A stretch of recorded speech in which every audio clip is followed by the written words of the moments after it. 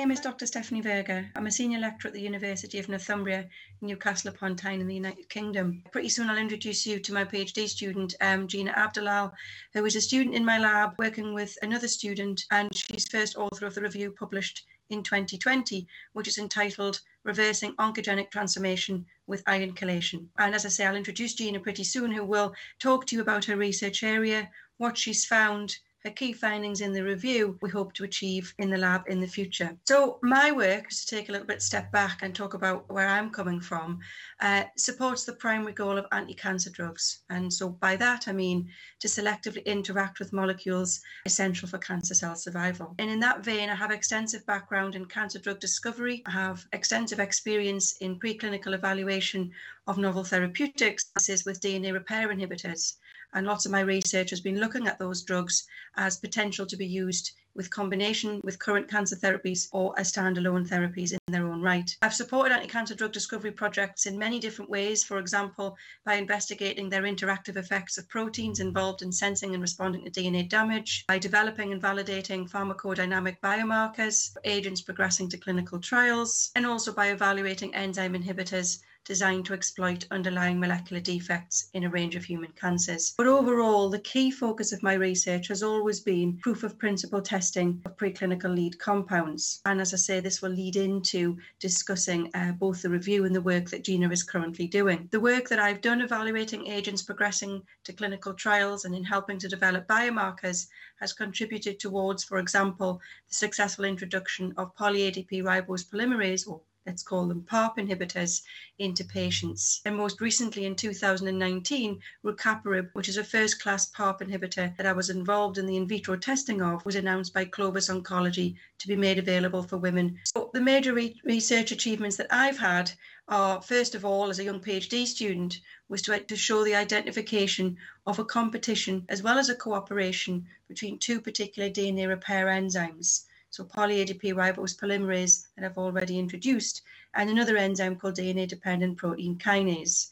And what this work did was further the understanding that we see when we have overlapping and competing pathways in cancer cell signaling. And in particular, it highlighted the potential for combination therapies that can be used to treat cancer. I was also involved in demonstrating for the first time that enzyme PARP1 has a role in DNA double-strand break repair. And I have to admit, this data was received with a lot of apprehension at first, amidst a huge amount of evidence that PARP was mainly only involved in base excision repair. This observation was recognised widely as needing further investigation, and many studies did actually swiftly build on that work that I had done. And from there, this led to the important identification of a backup role for PARP in homologous recombinational repair. And showing this homologous recombinational repair defective tumours were far more sensitive to PARP inhibitors than those that were not defective. And thus the role for standalone therapy with PARP inhibitors, particularly in these BRCA-deficient breast and ovarian tumours, was born. One of the other things that I've been involved in demonstrating a very controversial role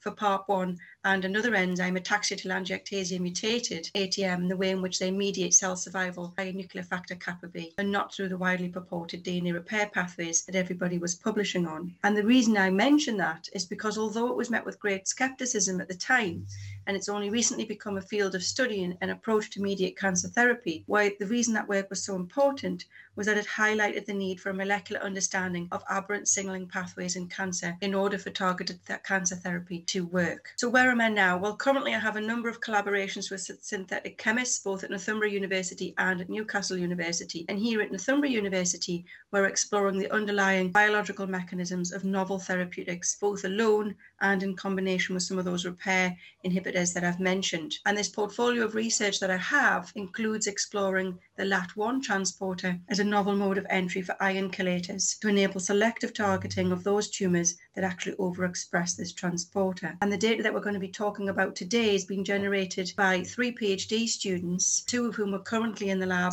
and one of those students is Gina Abdalal, who will come on and speak to you further about this in a moment. And Gina and my other PhD student, Andrew Carter, are furthering the work of a chemistry PhD student. We're trained up in some of the key techniques needed to accrue data quickly. So just to give a very brief overview of where we were at the point of the review being published before Gina takes over, our initial discovery of these hydroxypyridinone-based chelators, which are LAT1 substrates, we were able to demonstrate their cytotoxic activity and selectivity for cancer cells over healthy cells in melanoma. So the original model was in melanoma. Ongoing preliminary work by myself and Gina has identified activity against a variety of other cancerous cell lines, including prostate cancer, and some of that preliminary data within our group is showing that a more aggressive PC3 cell line is more sensitive than a less aggressive DU145 cell line.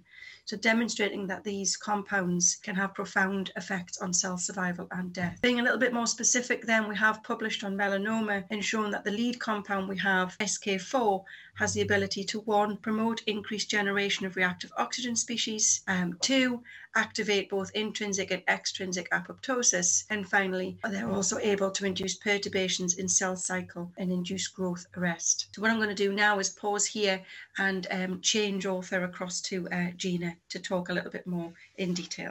I'm Gina Abdal, and I'm a third-year PhD student at Dr. Berger's lab at Northumbria University in the UK. I will give a brief overview of the review that we have published together and some of the background behind it. So iron chelators are a set of cancer drugs which strip cells of their iron content, with some also inducing reactive oxygen species. And the rationale behind their use as a cancer therapy is cancer cells usually have a higher level of iron compared to normal cells, usually because cancers upregulate their iron import proteins, such as transferrin, and downregulate their iron export proteins. And this accumulation of iron is what helps support cancer cell growth and metabolism, as many enzymes in the cells are iron dependent. DNA synthesis, for example, is reliant on ribonucleotide reductase, which produces DNTPs. And this enzyme uses iron as a cofactor, and this is the rate-limiting step of DNA synthesis. Therefore, iron can be a major driver of cell proliferation, and different tumor types may accumulate iron or be addicted to iron. So iron chelators are an effective agent against many tumor types because it's a universal trait, and that makes them a tumor agnostic therapy, even with p53 mutant cancers. Our review entitled Reversing Oncogenic Transformation with Iron Chelation investigated the mechanistic side of iron chelators and related them to the hallmarks of cancer. Iron chelators have been shown to reverse some of the hallmarks of cancer through a cell signaling protein called NDRG1. Essentially, when cells are treated with iron chelators in vitro, NDRG1 is upregulated, through which many oncogenic signaling pathways are inhibited, such as Wnt beta-catenin signaling, PI3K, and EGFR signaling. However, NDRG1's role as a tumor suppressor is still controversial, as some studies suggest more of an oncogenic sort of role. In some patient samples, you see an upregulation of NDRG1 being associated with poor prognosis, and for others, high NDRG1 means good prognosis. So there's still some controversy there. In triple-negative breast cancer cells, iron chelation actually induced an upregulation of PI3K signaling and induced transferrin expression, and this made those triple-negative breast cancer cells accumulate more iron. So there's still room for debate on NDRG1's exact role, and it may not be consistent across all cancer types. Additionally, iron chelators can induce apoptosis, autophagy, and also ER stress. We've also seen that when you combine iron chelators with PARP inhibition, there is an increase in sensitivity in BRCA-positive cell lines, which would normally be resistant to the PARP inhibitors. So what I would really like to see next is more focus on clinical trials that use iron chelators in combination with chemotherapeutic drugs or possibly other anti-cancer agents. We've seen a mixed bag of results with clinical trials. With iron chelators, there's been a lack of response in some cases, as well as resistance and some side effects. Potentially, I would really like to see more focus on making iron chelators more selective. There are some studies that have shown if you encapsulate an iron chelator in nanoparticles, it makes them slightly more selective and effective against cancer cells.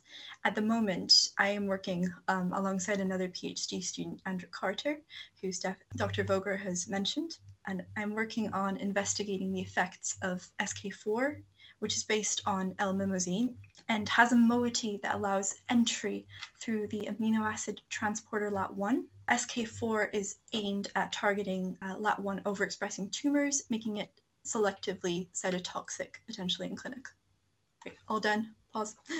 Okay, so I just want to really say thank you to everybody who's been involved in this research with SK4, which is an iron chelator with the LAT1 moiety attached to it, which we hope to be far more selective for cancer cells than perhaps some of the other iron chelators that are out there at the moment. So I'd like to say thank you to David Tattard, who is our synthetic chemist, who has designed, synthesized and worked really hard to produce enough compound for us to test. And then our previous PhD student, Sotiris Kyriakou, and his supervisor, Mihalis Panagiotidis, for all of their work underpinning a lot of the pilot data in melanoma that has enabled us to continue to look at this in more depth in other cell lines and then go on to look at the mechanisms. So yes, I wanted to thank all those that have been involved. Thank you.